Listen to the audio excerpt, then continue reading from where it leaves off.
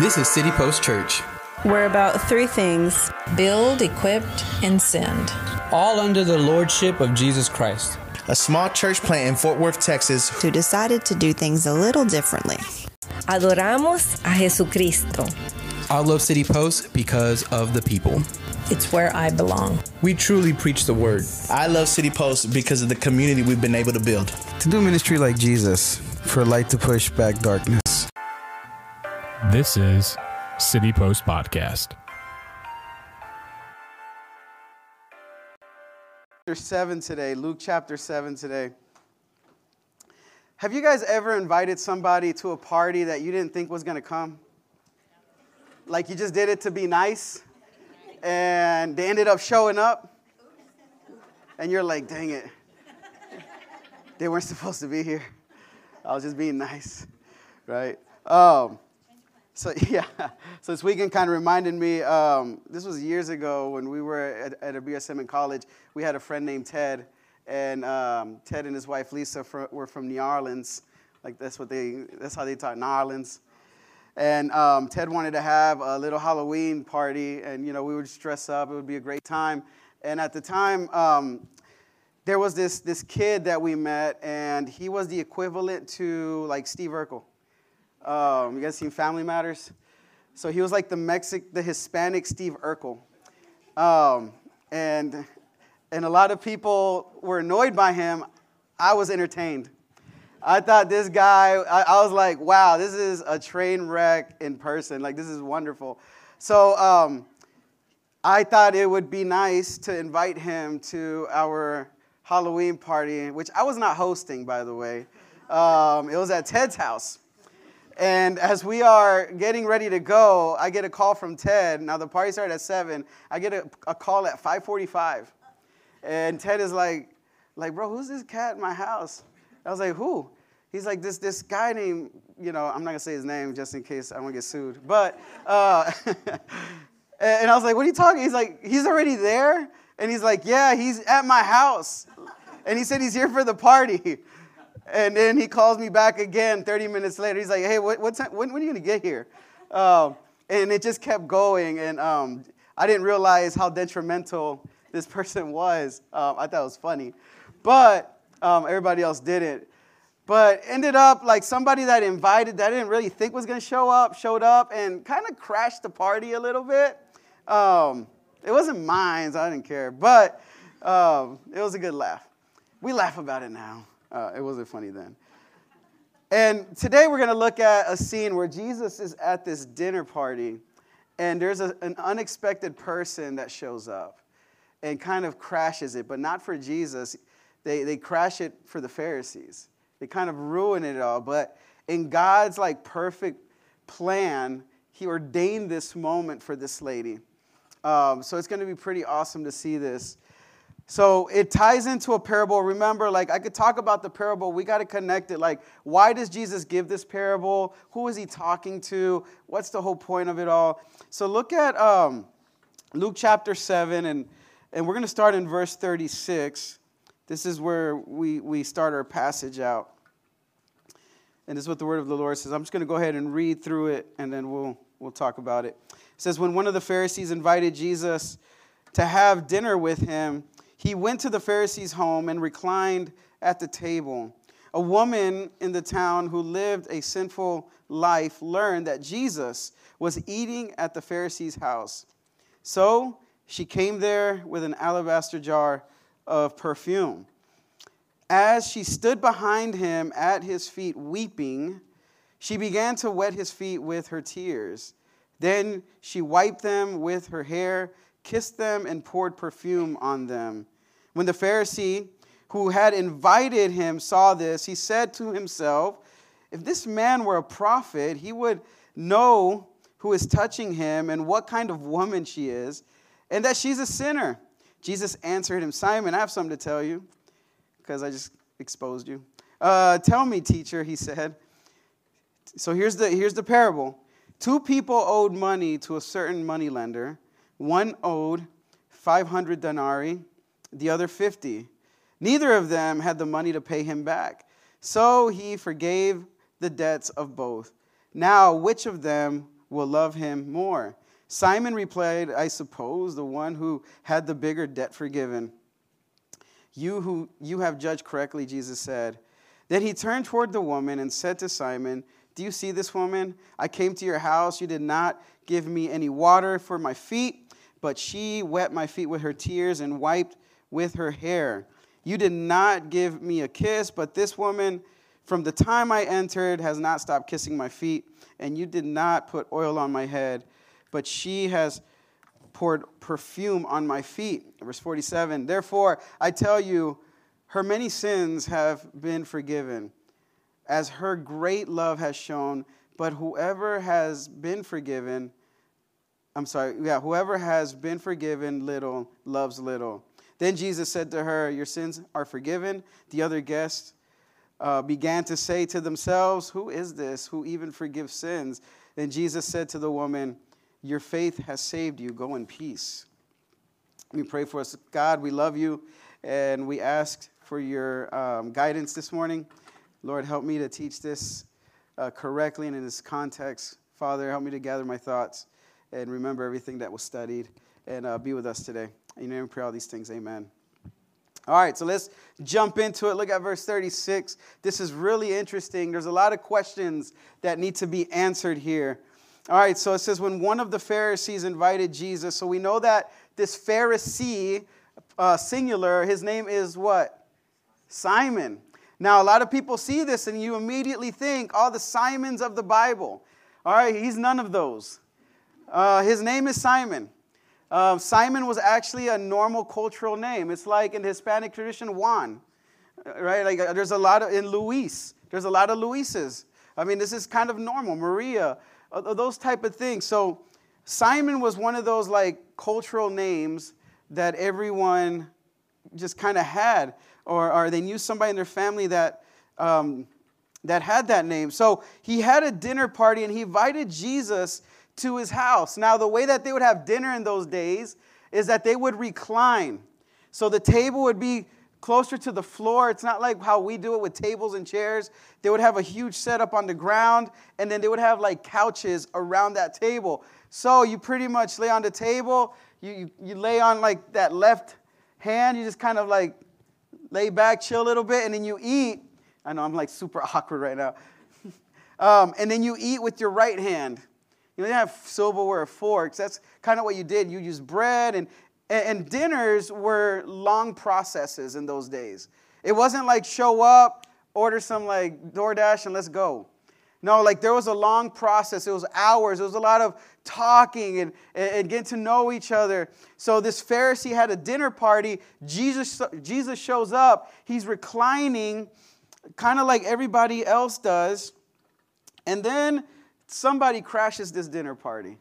And it's this woman. Now, we don't know her name, but what we do know is it says that a woman, in verse 37, a woman in that town had lived a sinful life, learned that Jesus was eating at the Pharisee's house. So she came there with an alabaster jar of perfume. Now, this is different than the anointing that happened in Bethany, because there was another instance where this happens with Jesus. But this is a different woman. This is not Mary, sister of Martha and Lazarus. This is somebody that's different. What do we know about her? They said that she lived a sinful life. Now, the Bible doesn't specifically say what that sinful life was. But based on what was the Pharisees believed, based on what it looked like, she was probably a prostitute. Or she did something that was so outrageous in that culture, society, that she was labeled a sinful woman. So remember, like the Pharisees, they were like the tax collectors and then those who have sinned. You know, so they would put labels on people based on kind of their lifestyle or what they did. So what we know from this lady is that she was extremely sinful, probably prostituted herself. And she shows up at this Pharisee's house. Now, something I asked was like, how in the world did she get in? You know, she just walked through the front door. But look what she has on hand. So she shows up and she has this white alabaster jar of perfume. extremely valuable and expensive. So as she walks in, I could probably see them just letting her go because of what she had in hand. She probably didn't say anything. She just like barged in there. And then soon as she learned that Jesus was at this guy's house, she got there as soon as possible with this alabaster jar of perfume. Look at verse 38. And she stood behind him, who is Jesus, at his feet weeping. So remember, Jesus is reclining, kind of body laid out. She's standing behind him, and it doesn't say she's crying. She's like weeping, like boo-hooing, like just tears are flowing. Like this is a very, very emotional time and place for this woman, to the point where she began to wet his feet with her tears.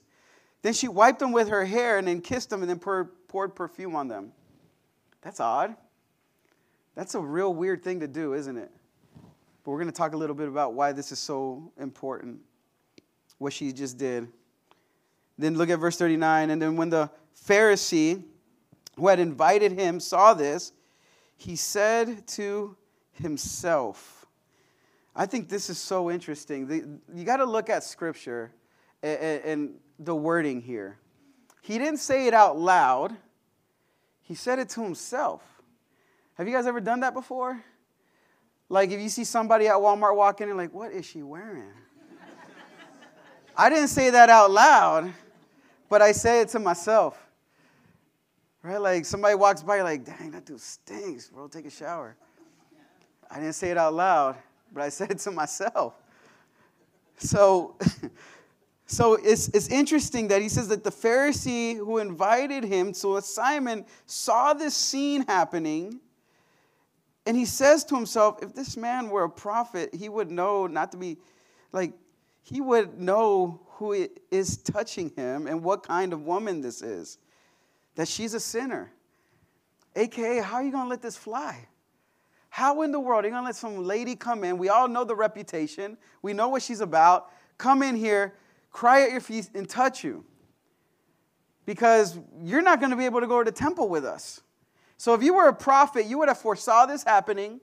You would have known that this lady was going to come in. You would know who she is just by looking at her. And you would not even let her get near you because of her lifestyle and the sin in her life.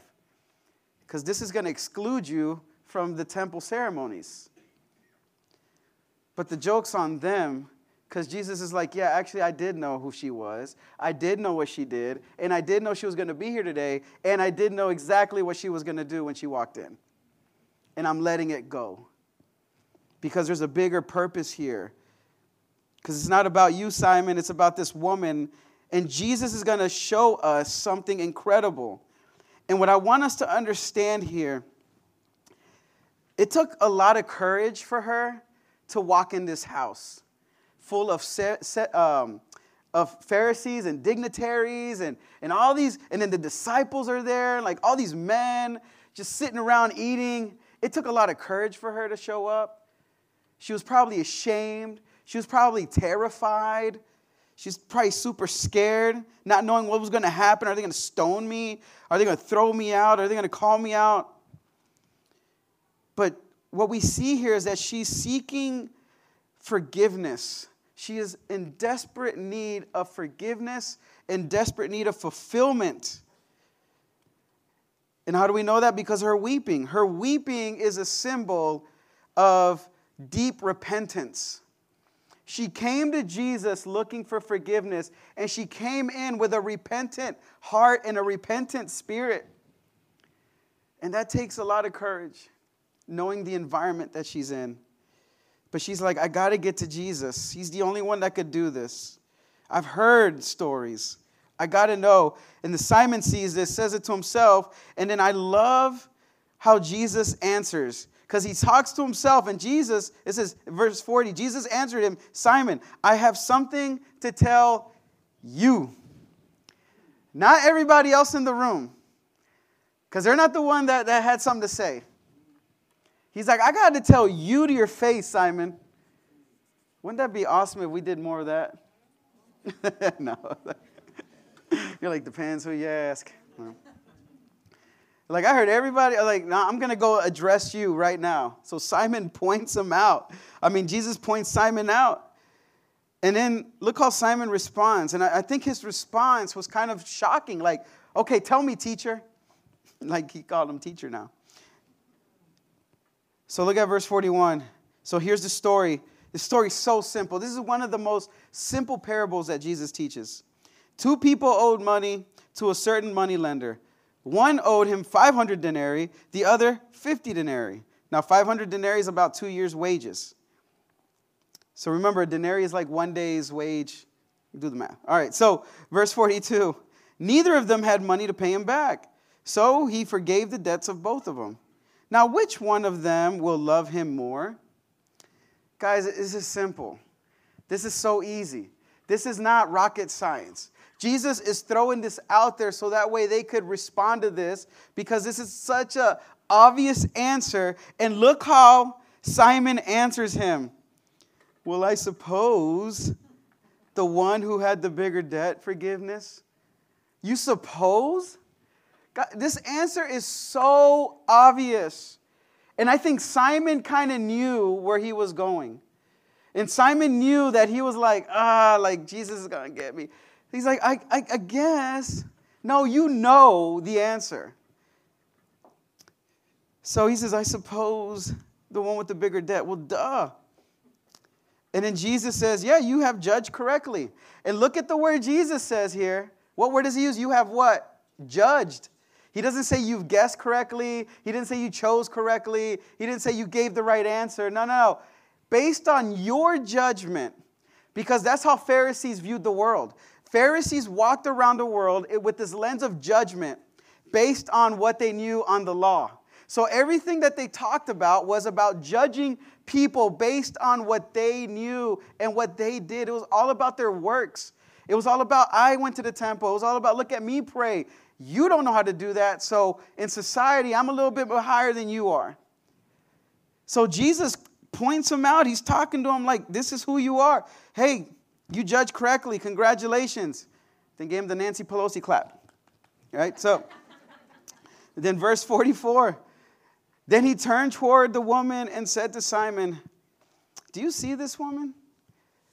I came into your house, and you did not give me any water for my feet, but she wet my feet with her tears and wiped them with her hair. All right, so Jesus is now calling out Simon, because Simon welcomed him to his house, set up a huge dinner party for him, but did not welcome Jesus. I don't know if y'all caught that. You see, in these days, in these times, whenever you would go, if I were to invite you to my house, the way I would show hospitality to you is that I would bring you kind of a basin of water so that way you could wash your feet in. Or I would do it for you, or I would get one of my servants to do it for you. It's the equivalent of you coming to my house and saying, hey, do you want anything to drink? Or, hey, can I take that coat from you?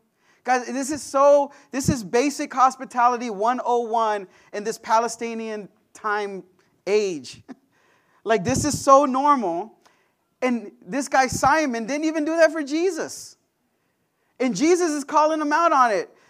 And he's like, this lady, like, you didn't even offer water for me to clean my feet like every other person does. You just got me in here.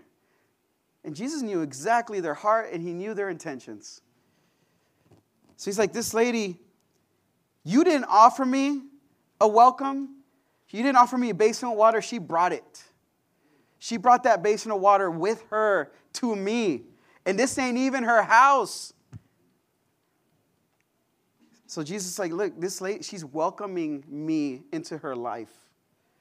So she is using her tears. She's using her hair to clean my feet. That's the water, and that's the towel. So that's a whole welcome to her. This is incredible. And then look at verse 45. You did not give me a kiss, but this woman, from the time I entered, has not stopped kissing my feet. You see, in those times, that's how people would greet each other. Men would do that as well. And that Palestinian, like, you go and you just do like a quick peck on each side, and that was it. That's how you did it. And then you keep it moving. I mean, it's normal. Simon didn't even do that with Jesus. So you didn't welcome me into your home. You didn't show me any signs of respect, because that's what you would do. And then you didn't put oil on my head. But she has poured perfume on my feet. So wild. You see, and in those times as well, oil was a sign of covering. Like they would put oil on your head as a sign of like, I got you. Like I don't just welcome you, I don't just respect you, but you're also honored in my home. And Simon didn't do any of these things. And what this woman did was that she came to Jesus desperately in need of forgiveness, to the point of saying, like, if I could just get him to understand. So I'm going to welcome him. I'm going to honor him by kissing his feet. And I want him, and I want to just show respect. I want Jesus to recognize me. And she's doing all these things. And listen, this alabaster perfume, it ain't cheap. This is not cheap. This isn't like a little Walgreens cologne. That's $20. This would be the equivalent of like a $8,000 to $1,000 bottle of perfume or cologne. This is not cheap stuff. And she's pouring it, this oil, on Jesus' feet. This is an incredible scene right here. So they're looking at him, and they're trying to call him out. And Jesus is trying to call them out and says, look, no, like, look what she's doing. And then look at verse 47. Therefore, I tell you, her many sins have been forgiven, as her great love has shown.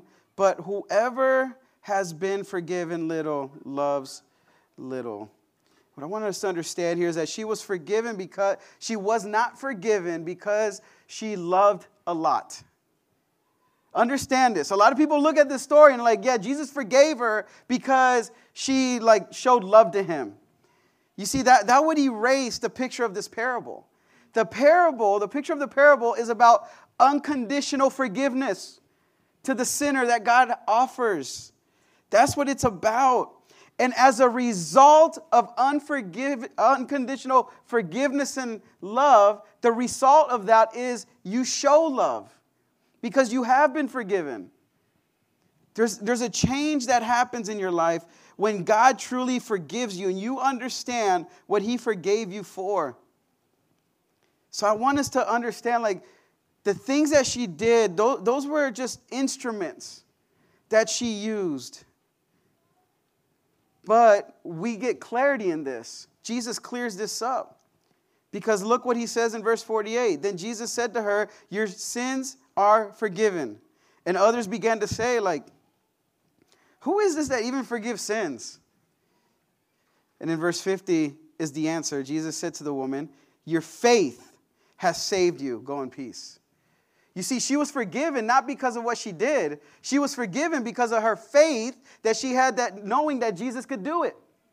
And when she was forgiven unconditionally, a result of her forgiveness was love toward him. Guys, it all starts with faith, though. It was her faith. Her faith was the action that caused forgiveness. And the love was a result of the forgiveness that Jesus gave her. Man, I love this story. And I think, I don't know if we truly understand sometimes how destructive sin is. I think like we talk about it, we like live it sometimes, we're like, it's cool. But we truly don't understand how destructive sin really is. Sin does a lot in our lives. This lady came to Jesus in tears, in desperation, probably from the years of guilt and shame that she's been acquiring, of people telling her how worthless she is and how sinful she is and how set apart from society she is. And she came in tears. And something that sin does is that sin like pulls us away from the world. And it keeps us away from the thing that could truly love us and forgive us. It keeps us away from it. When in reality, we need to go to him. But what sin says is like, no, you're too bad. You can't go to Jesus. He's not going to forgive you. What you did, it's not going to work. You know, we had a big Like they call it like a leadership retreat for work. And it was at the Arlington Convention Center. And it's amazing. I walk in there, and we're late because we were giving a presentation. And my coworker and I sit in the back, and we sit next to the table of people doing sign language. And as I look, I recognize the guy doing sign language. I was like, dude, that's, so-and-so. I'm not going to say their name. But I haven't seen them in a long time. And I remember growing up with them. I remember they actually came to our church. They were in the youth group. Even if they were in a different church, we allowed them to come to Super Summer with us. And I'm looking at him, and, he's busy doing this sign language deal, so I'm trying to mess him up. Like, hey, what's up? No, you get in trouble for that. But at the break, I finally got a chance to talk to him. I was like, dude, what's going on? Like, man, I've seen you in years. He's like, oh, it's the Ricky Cotto. It was, so we were kind of doing the whole chit-chat thing, and like, hey, man, where you at? Like, any kids, any relationships? I know the answer. And then we're just kind of cutting it up, and I was like, oh, you got your little, like, Bad Bunny nose piercing thing. Yeah. But then I asked him about his family. And I was like, dude, you keep up with your brothers, man? How's your mom? Like, everything good? And there was, like, a switch that happened with his responses.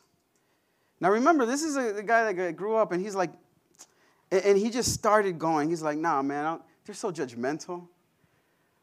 Like, man, they're Christians, and they're supposed to be Christians, and like, man, the stuff that they said to me, and like, what are Christians, man? They don't even behave like Jesus behaved. And he just went on this rant about why his family chose to tell him that they disagreed with some of the stuff he was doing in life. And he wasn't having it. And he kept going back. No, man, at the church, they say they do this, and they don't allow me to do like, and this and that. And I just stayed there, and I listened to him. And I was like, bro, like, why are you getting so defensive? Like, I just asked you about your brother and sister, like, your family. And there was something in me that I heard, like, I felt the Holy Spirit kind of say, Ricky, like, the truth is that you defend what you love. And I was like, that's true. Like, ask a Houston Astros fan to defend the World Series. Ask somebody as a hardcore Cowboys fan. Like, you defend what you love. Go make fun of somebody's kid.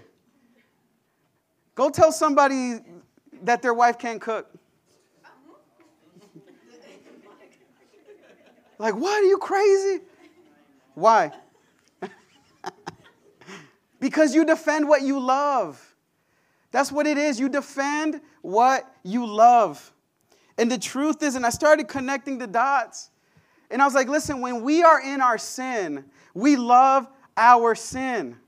We love what we're doing. We love how it makes us feel. We love that we're in control. We defend what we love. And he's here, and I'm pressing a little bit inward, knowing the backstory, and he's defending what he's about. He's defending who he is. He's defending, like, why he decided to make choices in life. He's defending his life now. He's defending what he loves. And we do the same thing.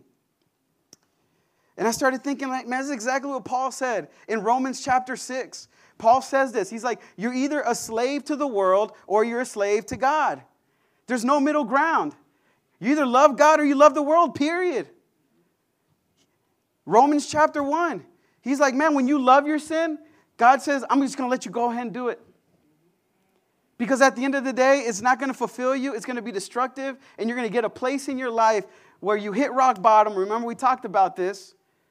And now you have to look for a Savior. And by God's grace, He allows you to hit rock bottom. And He starts to build you up. Jesus even said this. He's like, man, no man can serve two masters. You got to pick one. But you see, you defend what you love.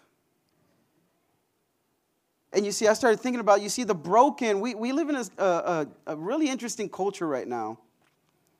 The broken say, like, if you care for me, you must accept me, including my sin. And in order for you to prove that you care for me, you must not just accept it, but you must celebrate in it. If you don't celebrate in it, that means that you don't care for me, which is 100% incorrect.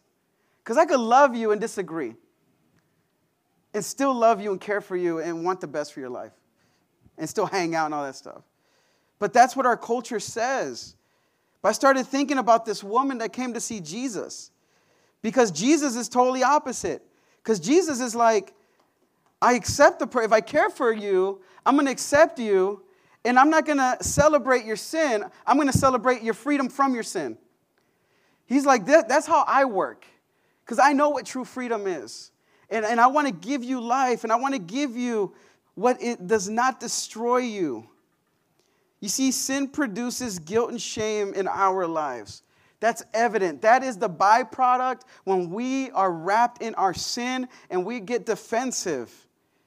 And then we start feeling the outcome of that, which is this feeling that people are secretly judging me.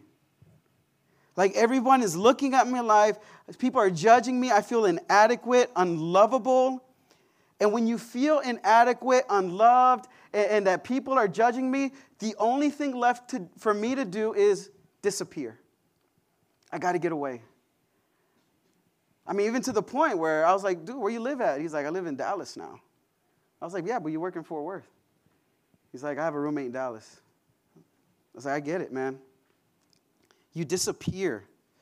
You go away. That's why when we see people leave the church, a lot of it is that. I was like, no, they're going to judge me. I can't come back. Like, it's been too long. It's too hard. And I was like, man, I pray that God removes that lie from your life. We want you back. We want you here. We want you to know Christ. And let us help you work through this stuff. So, I want to look at this woman, and there's just 3 quick thoughts about Jesus in this passage that I think applies to all of us. Because whenever we feel guilt and shame because we are in our sin, there's a couple of myths that we need to kind of bypass from Jesus based on what we see, the way that Jesus spoke to this woman. So number 1, Jesus meets you with compassion and not judgment. Jesus meets you with compassion and not judgment. Now I want to put a little asterisk by that, because judgment is coming at the end. So right now, Jesus is saying, come all to me who are sick. You need a doctor. I came to seek and to save that which was lost. I am here for those who are sinful. I came for the sinner. John 3:17, for I did not come to condemn, but I came to save. Jesus came. So Jesus looks at her and does not judge her. You know who judges her? Simon. So what does Jesus do? Jesus steps in that gap. How do I know that? Look what the scripture says. It says that Jesus looks at her and he talks to him. Why does he do that? Because you defend what you love. So he's looking at her. He's like, man, I love you so much. Forget Simon. Don't worry about Simon. He's in the old covenant right now. So he's defending her honor. He's defending her life. He's like, I know that there's faith in your heart. I know you're seeking forgiveness, and I know you're coming to me. This guy didn't even welcome. He didn't clean my feet, and you're washing my feet with your tears. You are forgiven because of your faith, not because of what you just did. So he's looking at this lady. He's talking to her. He's in that gap because he looks at her with compassion, and he's blocking the judgment. That's how Jesus works. So he's looking at her. He's defending her honor. He's defending her life because you defend what you love, and he's trying to help her out. He looks at the woman but speaks to the Pharisee. That's such a beautiful picture of Jesus. I got to go number 2. Jesus requires faith and not penitence. Jesus requires faith but not penitence. I probably said that wrong. What does that mean? You see, when this lady came, it says in verse 50, it says, your faith has saved you. Go in peace. He doesn't say your faith has saved you now. You owe me. You see what penance is? It's like when you go to somebody and you ask for forgiveness and you realize that you have sinned. And then they're like, go, my son, you're forgiven. But first you must go and pray 10 times. And then you must go give money to this. Make sure you attend all these masses. I'm not trying to call nobody out. I'm just saying. But a lot of that bleeds into our lives. And what Jesus is saying, he's like, no, listen, your faith has healed you. Go in peace. You don't owe me nothing. You don't have to do anything. Your life is completely changed now. Because later on, Jesus is about to go to the cross. He's about to take all of our sin. And he's about to heal us. And he's about to do all that for us. So Jesus requires only faith. You don't have to do anything else. He doesn't require this penance of like, I'm forgiven, now I must go do. No, he's like, you're forgiven, now you just go. Period. Which leads us to our last point, and we'll be done. Jesus leaves you with peace and not pressure. Jesus leaves you with peace and not pressure. I love how he ends it. This is what he says. He's like, listen, your faith has saved you. Go in peace.